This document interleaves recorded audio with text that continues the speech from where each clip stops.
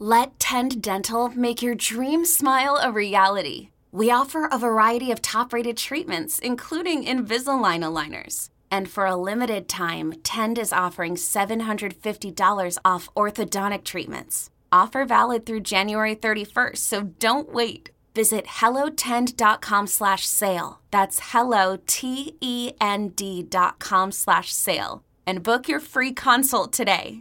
Hey folks, this is Kevin. We have a very special episode of Risk for you today, but before that, I have to let you know that Risk is brought to you in part by Squarespace, the all-in-one website platform. Squarespace sites look beautiful, professionally designed, regardless of your skill level, with no coding required. You can start your free trial site today with no credit card required at squarespace.com. You use the offer code RISK, that's RISK, to get 10% off your first purchase. Squarespace.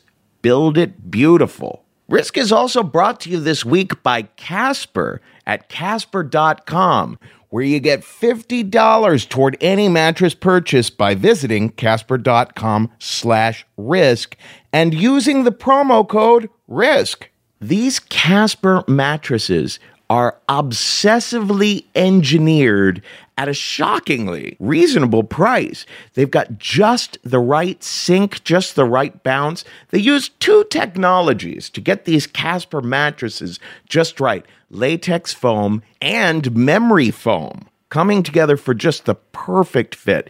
This is a risk-free trial with a return policy. You can try sleeping on a Casper mattress for 100 days with free delivery and painless returns. They're made in America. This is $500 for a twin-sized mattress and $950 for a king-size mattress. You go to the store, you'd be paying $1,500 for that kind of a mattress. And right now, you get $50 toward any mattress purchase by visiting Casper.com/risk and using the promo code RISK. Now here's the show.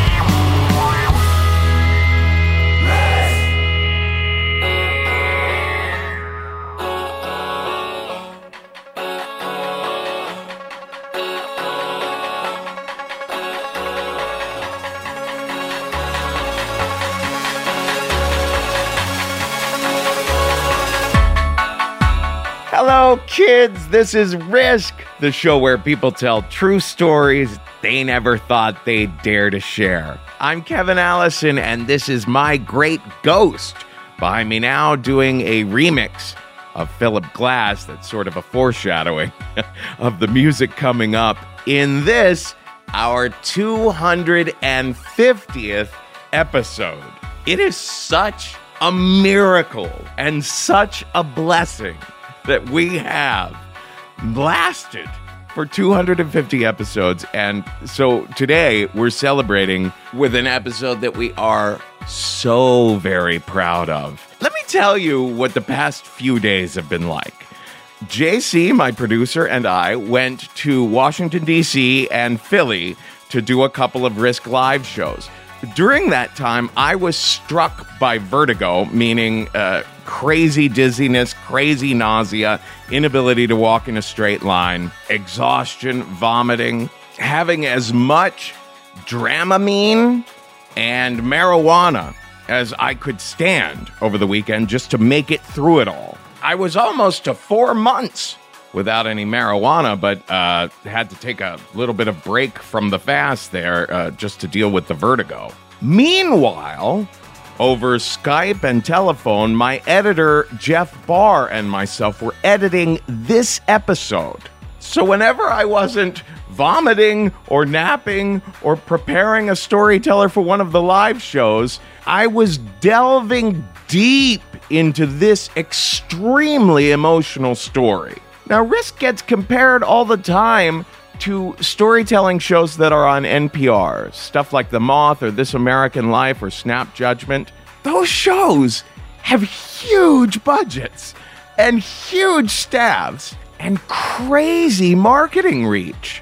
It's important for you to remember that when you listen to Risk, you're listening to a show that is made by a few people who are working for barely any money and with barely any money and just consistently putting out a show that gets so much less attention than the big corporate ones. And to make it happen 250 times since October 6th of 2009 is the thing that I am proudest of. I am so thankful that in 2009, just before I turned 40, I finally found a labor of love that works, the way that you folks have responded to the show so far, and the way that the storytellers, like today's storyteller, Marcy Langlois, have just poured heart and soul into this project. We've all put so much into it. Just listening to the show involves so much heart and soul. And so I'm so very thankful for all of us. It was a Risk fan who reached out to Marcy Langlois and said, Marcy, you should pitch this story to Risk because as real and raw as it is, Risk is the show that goes there completely, not just a little. And I do have to warn everyone that this story features some violent trauma. It's a heavy one, but one that is so worth sharing with other people in your life. Remember, I always recommend that you use headphones when you listen to the radio-style stories because Jeff Barr's sound design is so extraordinary in its nuance. And so without further ado, here she is now. This is Marcy Langlois with a story we call Surrender.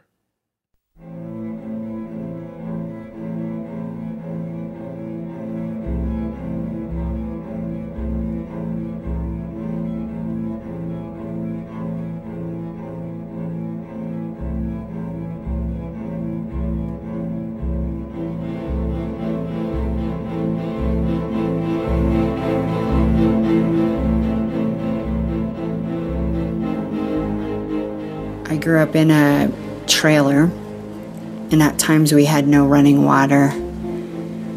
We didn't have money for anything, really, just the bare necessities, and sometimes not even those. My mom was only 19 when I was born, and my father was 25 and had a very significant drinking problem. You know, in addition to all of that, I was born the way I was born, with this cleft lip and palate and all these medical needs due to the complications that come along with a cleft lip and palate. My mom fed me with an eyedropper because I didn't have the ability to suck. My mom had to feed me about every 20 to 30 minutes. I think back about that and what that must have been like to be my mom. 19 years old and have this baby and already had another one. My brother was 19 months older than me, Mark, and he was busy and he was active, and my father drinking and not being very present at all with us, and then never having enough money, going to the local grocer to ask if she could, run a tab to provide food for us. I ended up having about 9 major surgeries that consisted of many procedures. Throughout those surgeries, they took bone out of my hip and put it in my jaw. They pulled all 4 of my wisdom teeth that were impacted. They put plates and screws in my upper jaw, trying to expand that and get that ready to be broken. They took the tubes out of my ears. And that was all just one surgery. I think I was under anesthesia that time for probably about 8 hours. That's how they all looked. It was always a team of doctors that would operate on me at one time. it was never ending. I was always at the doctor's, and if I wasn't at the doctor's, I was at the orthodontist, and if I wasn't at the orthodontist, then I was at the speech pathologist, and if I wasn't there, then I was at the ear, nose, throat specialist. You know, I looked very different than I look today. I had an 11 millimeter underbite, 3 front teeth, and braces on my teeth when I was in kindergarten, and I didn't get them off until I was a senior in high school. And people, not just children, but people, had no problem reflecting that back to me and letting me know that I looked different, and that I was different, and that I spoke differently, and I sounded differently.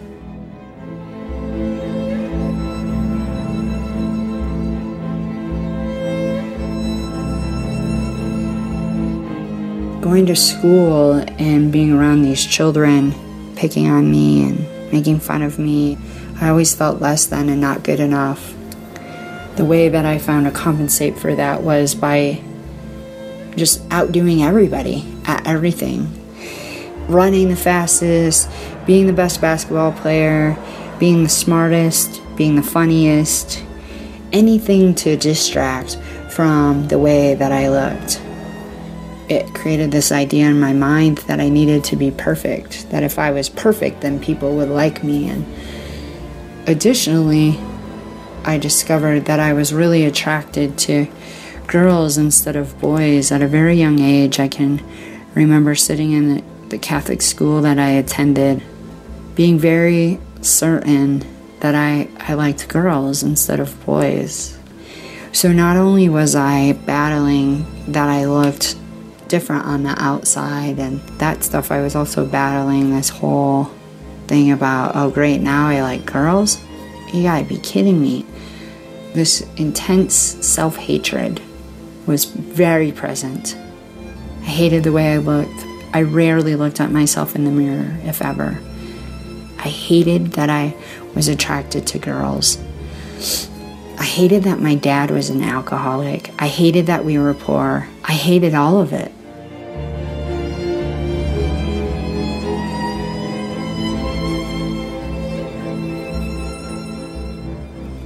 And to make matters worse, one night, when I was like in kindergarten or first grade, something happened that was so disturbing to me. It remained blocked in my memory for decades. I was only 6 or 7, and then that particular night, my parents were trying out a new babysitter, a man. My parents went out for the night, and I remember it all so well now. I woke up, and my yellow-footed pajamas were unzipped. I was on my back, and my panties were pulled to the side. And the light was on in my bedroom. But that guy wasn't in my bedroom, he was in the bathroom. And I could hear him because it was just on the other side of the wall. I don't know what he was doing in the bathroom, but I heard water running. And then I heard the light click off in the bathroom. So I closed my eyes, and I lied there. And I pretended I was asleep because I didn't know what else to do. And he fondled me some. And then he zipped up my pajamas. And he walked out of my bedroom. And he turned the light off as he left. I never told anyone about that.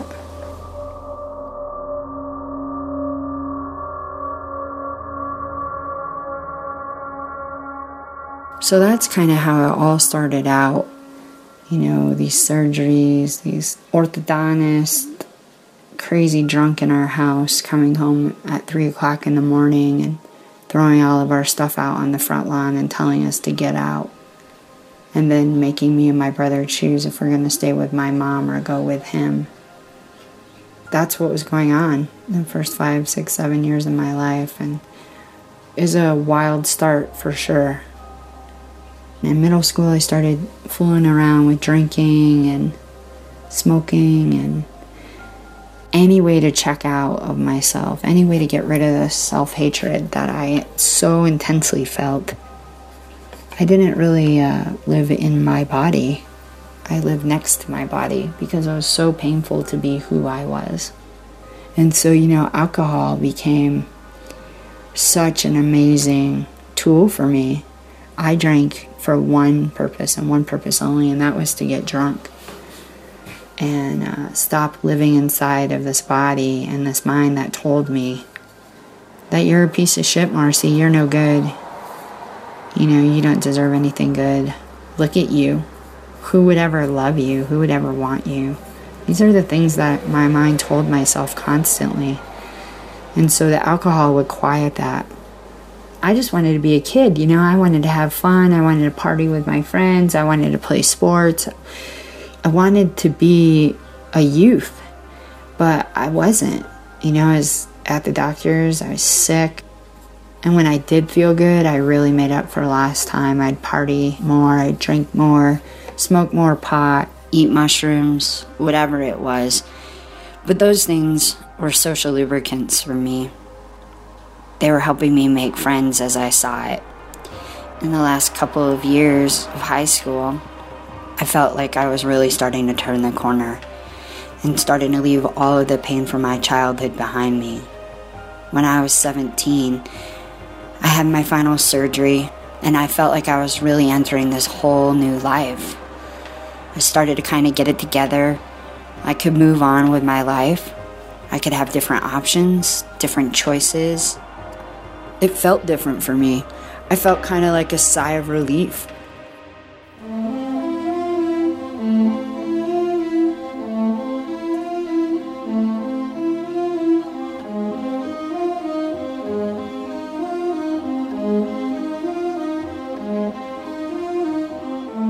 It was January 31st, 1994, and it was a really cold day in Vermont. I was getting ready to go to work to my after-school job, and my mom suggested that I take their car instead of my car, which was a Volkswagen Bug, because it had heat. So I got in the car, and her car had a tape deck, which was super awesome, so I got to listen to the music I wanted to listen to. Drove downtown, which is just a short commute, maybe about 7 or 8 minutes. I was early for work, but I pulled in anyway, and as I was sitting there, a song came on that I wanted to listen to. And I remember sitting there thinking, well, I only have like 5 minutes, even though it's only like 2 city blocks to the other end of town. And then I'm like, no, I need to go. Like, there was something that was drawing me to go to the other end of town. Like, I was going to see a friend of mine or something. It was like, you need to go. Marcy, you need to go to the other end of town is what's going on in my subconscious mind. So I went. I pulled back out, and I drove the length of the town. And I turned around at the other end of town at the American Legion. And as I'm heading back through town, I'm speeding a little bit. I start to enter the busy part of town, which is where my grandparents' diner is and the fire station, and I can see some of my grandparents' regulars, Venus and Carol Harvey, are on the side of the street. And so I start downshifting, and I notice as I'm looking ahead that this car is pulled out from the sidewalk in front of my grandparents' diner, and it's just trying to come across my lane of traffic. I see him. I'm aware. I'm very aware that he is there. And I start doing this deductive reasoning that happened really, really fast. I keep downshifting. I'm going through the gears. I recognize that he does not see me because he keeps coming towards me. He's not stopping. He's not swerving. He's not doing anything. He keeps coming in the same direction that my car is traveling. And so I'm acutely aware that he does not see me. And I was going to go right to try to avoid his car. And I was totally willing to hit the old brick fire station and run my car right into it. This all happened within seconds. There was nowhere for me to go because he kept moving towards the brick fire station, and I couldn't go any further to the right, and there was oncoming traffic in the left-hand lane. And then I hit his car broadside. And my car spun several times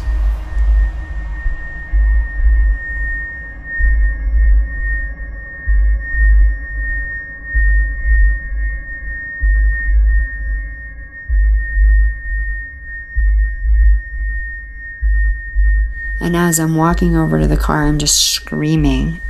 My whole body feels like an electrical wire is on. I can't tell if this is a dream or if this is actually real. I walk over to their car, and I'm standing in front of the car, and it's awful. There's smoke coming out of the hood. There's smashed glass everywhere. There's blood everywhere. You can smell the rubber from the tires trying to stop. And the whole time, all I'm doing is standing in front of the driver's side door, screaming, looking inside and saying, what has happened? What is this? This has to be a dream. This can't be real. I don't know if I was saying them out loud or in my head. I have no idea. And I'm just standing there surveying the damage that was done. The driver is an old man. He was okay. He had some cuts and bruises and basically in shock. The woman that was sitting in the front seat, her neck was bent over to the side. Her head was on her shoulder. I had no idea if she was okay, but it did not appear that she was coherent. And then I looked in the back seat, and it just got worse. The two women in the back seat, their top half of their bodies had slid toward one another, and so they were like resting shoulder to shoulder. And the woman that was sitting behind the driver's seat, her head was resting on that woman's shoulder, and her eyes were open. And I felt as though she was looking at me and saying, "What have you done to us?" And that has haunted me almost every single day since that day. I just, it was so overwhelming. My aunt and uncle came out from the restaurant, my grandparents' restaurant, and they were trying to get me to go inside. I just was crazy, hysterical, maniacal, overwhelming. Could not, for the life of me, calm myself down. Could not bring myself back into my body, into reality. I wanted to know if these people were okay. And no one could tell me.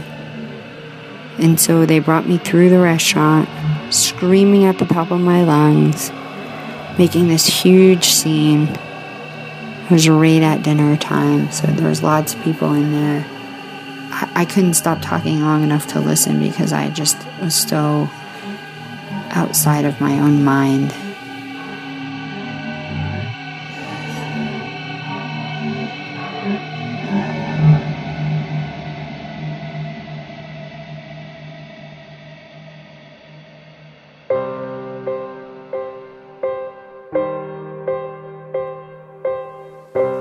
They wanted me to go to the hospital in an ambulance, and I didn't want to go, and I kept saying that until all the other people go, am I going? I eventually got in the ambulance and went, and I kept asking the whole time on the way to the hospital, are these people okay? Are they okay? Are they okay? And basically nobody could tell me what was going on. And so as we're getting ready to leave the hospital, the nurse comes in to go over all the instructions and paperwork with me, and she's telling us when there's an accident like this, it's normal to, be upset and maybe have trouble sleeping and have some anxiety, but it is even worse when there are people that die. And I said, what do you mean when people die? I looked at my mom, and my mom said to the nurse we weren't going to tell her until we got her home. It was so overwhelming. There are no words to have that feeling of being responsible for taking someone's life. And that was just the beginning, because then I found out that it wasn't just one woman, it was 2 women that had passed away. And the shame and the guilt were so immense. I went to bed that night and I don't know if I slept at all. And the plan was that I was going to go to school in the morning and pick up some work. My mom was going to pick me up from school, and we were going to go to the hospital and we were going to see the woman that was hanging on. And for some reason, I felt like if this woman lived, that was going to give me relief or something. I don't really know. But somehow I really had hung on to the hope that this woman was going to live. I came out of school. My mom helped open the door.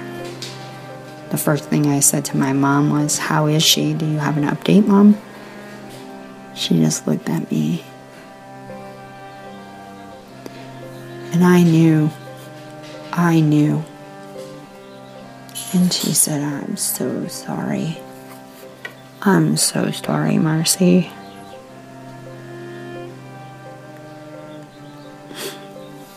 And that was the end of me. And I was so distraught. And I was so angry. I was so angry at myself, at this God that they had taught me to believe in, at the other guy that had pulled out in front of me. I was so angry that these 3 people had died and that I killed them.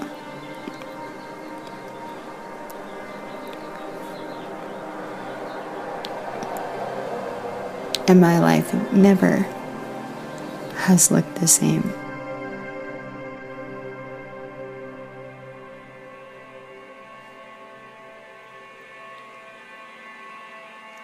So I found out where one of the women was buried, and I would sit at this woman's headstone, and I would scream at the top of my lungs and ask her to forgive me, to give me a sign that I was forgiven, that I deserved to be alive.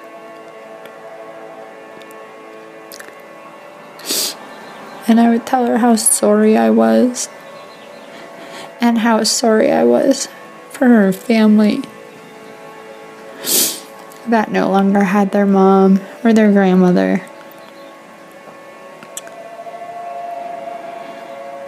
I would go there almost every day, and I would sit at that gravestone for hours. It was time to go to college, and I didn't want to go because all I wanted to do was die. I wanted to die every day. I hated myself so much. I already hated myself before this accident happened, so now imagine piling on the responsibility of killing 3 people.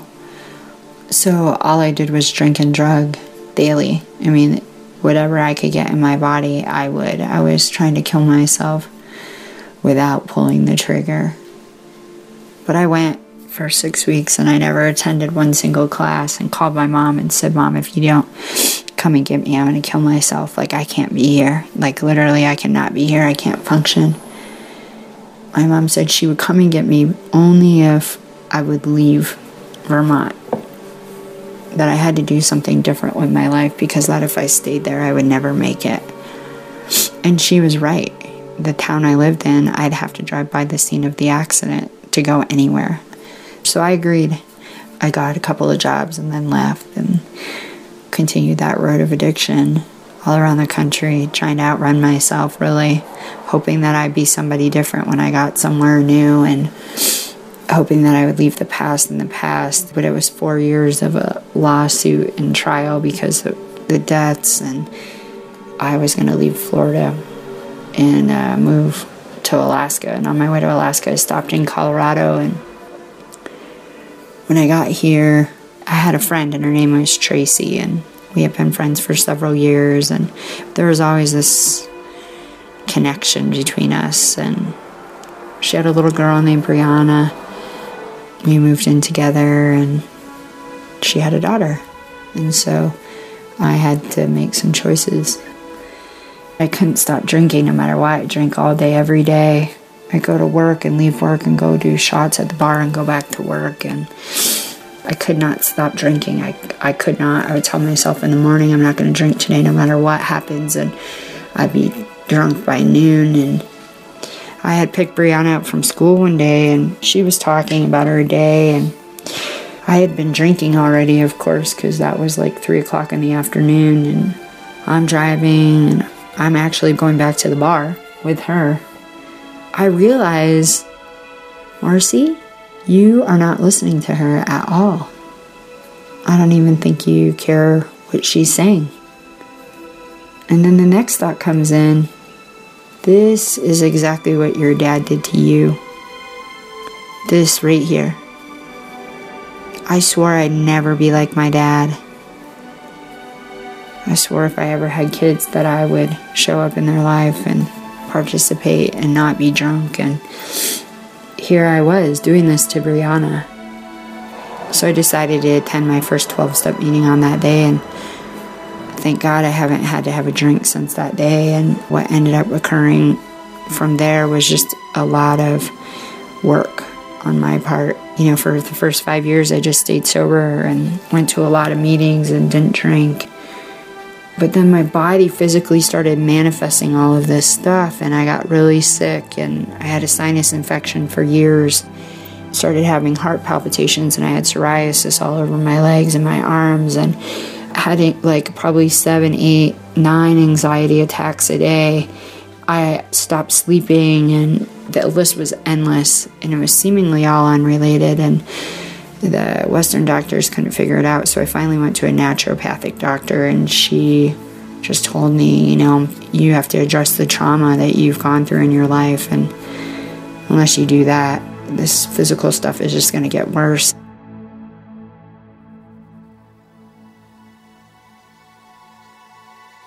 I started seeing a therapist 2 to 3 times a week, and my wife was also helping me to stay sober. Along the way, I was able to keep the driver from the other car from going to jail. He was 78 years old, and he probably shouldn't have ever been driving that day. But I know that he suffered just like I had. So I contacted the state's attorney in our area and requested that rather than any legal action be taken against him, that his license just be permanently revoked.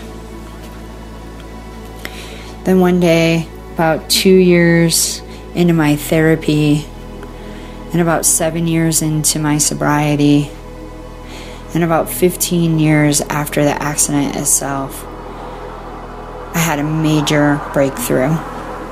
My therapist had me repeat after her. I was driving down the road, and I hit this car, and it was an accident. And she had me repeat that over and over and over. On my own, I started saying, I didn't kill them. I didn't kill them. I did not kill them. Over and over. And she kept affirming that I didn't. And then all of these emotions and feelings and memories came up for me. And then she told me that we were going to hand this over, that we were going to give it to the power that was greater than me, because it was too big for me to carry anymore, and that I didn't have to do it. At that very moment, I felt like the spirit of the universe had touched me.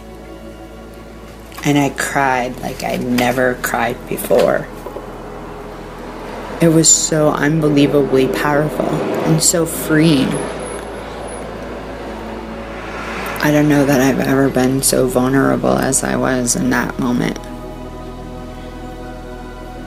That I was so willing to let it go, to give it up, to know somewhere deep inside of me that I didn't deserve to carry it anymore was so profound and powerful. That was the moment that the healing began. It opened my heart. And who it opened my heart for was me.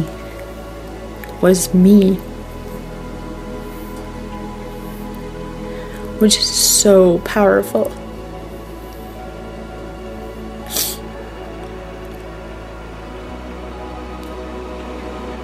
I had been caught up for so long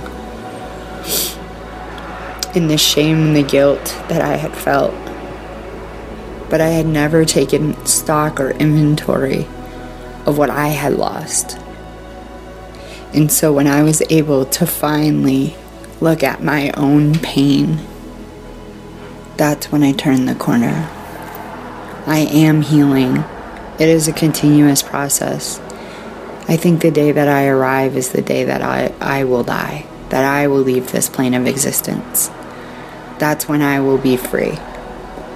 But until then, it's this journey of healing that I continue on. But it's one of the most impactful, profound days of my life, was that day.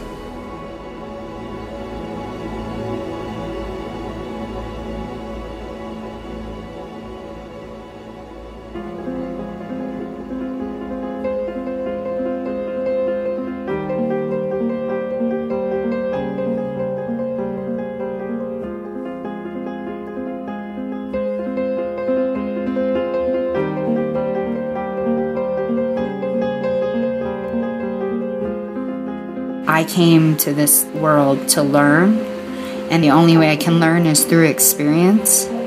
And the biggest lesson, I believe, for all human beings is to learn to love ourselves unconditionally. And when you're a lesbian in a Catholic family and in a Catholic school, and when the world tells you that you're a piece of garbage because you don't look like everybody else, and when you believe you killed 3 people, to love yourself unconditionally seems like a pretty tall order.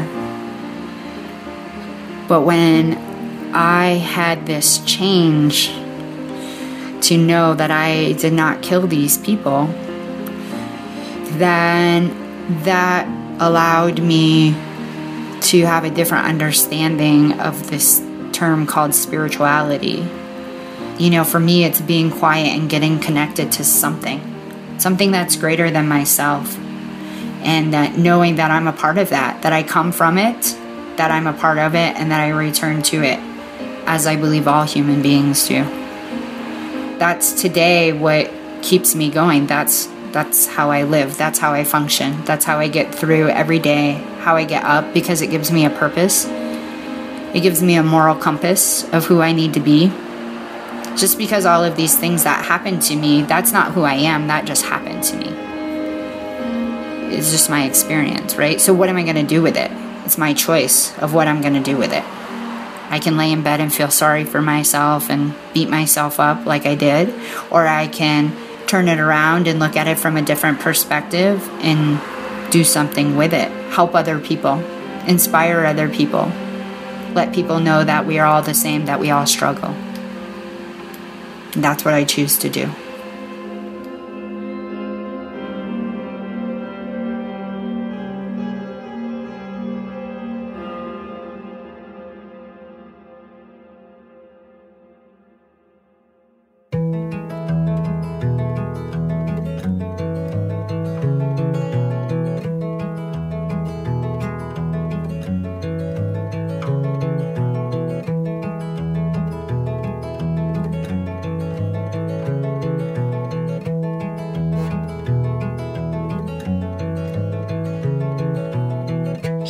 says, wake up, it's no use pretending.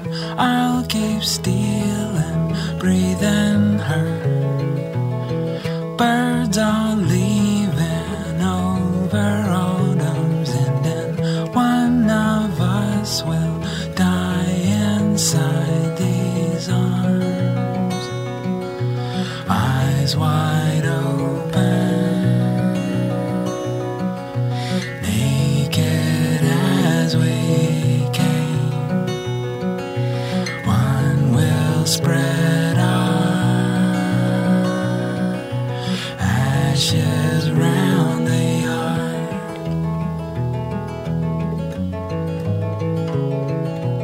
That is all for this week's episode, folks. This is Iron and Wine behind me now, and you can find our extraordinary storyteller from today, Marcy Langlois, at marcylanglois.com. That's MarcyLanglois.com.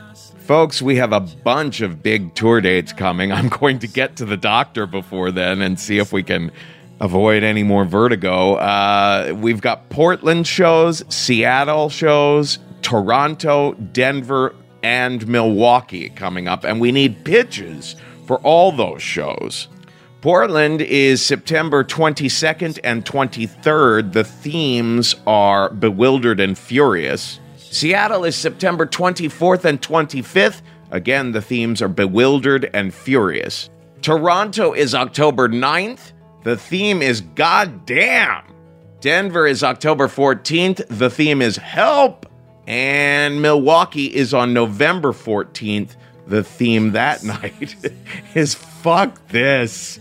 You can always find information on getting tickets to Risk Live shows at risk-show.com/tour.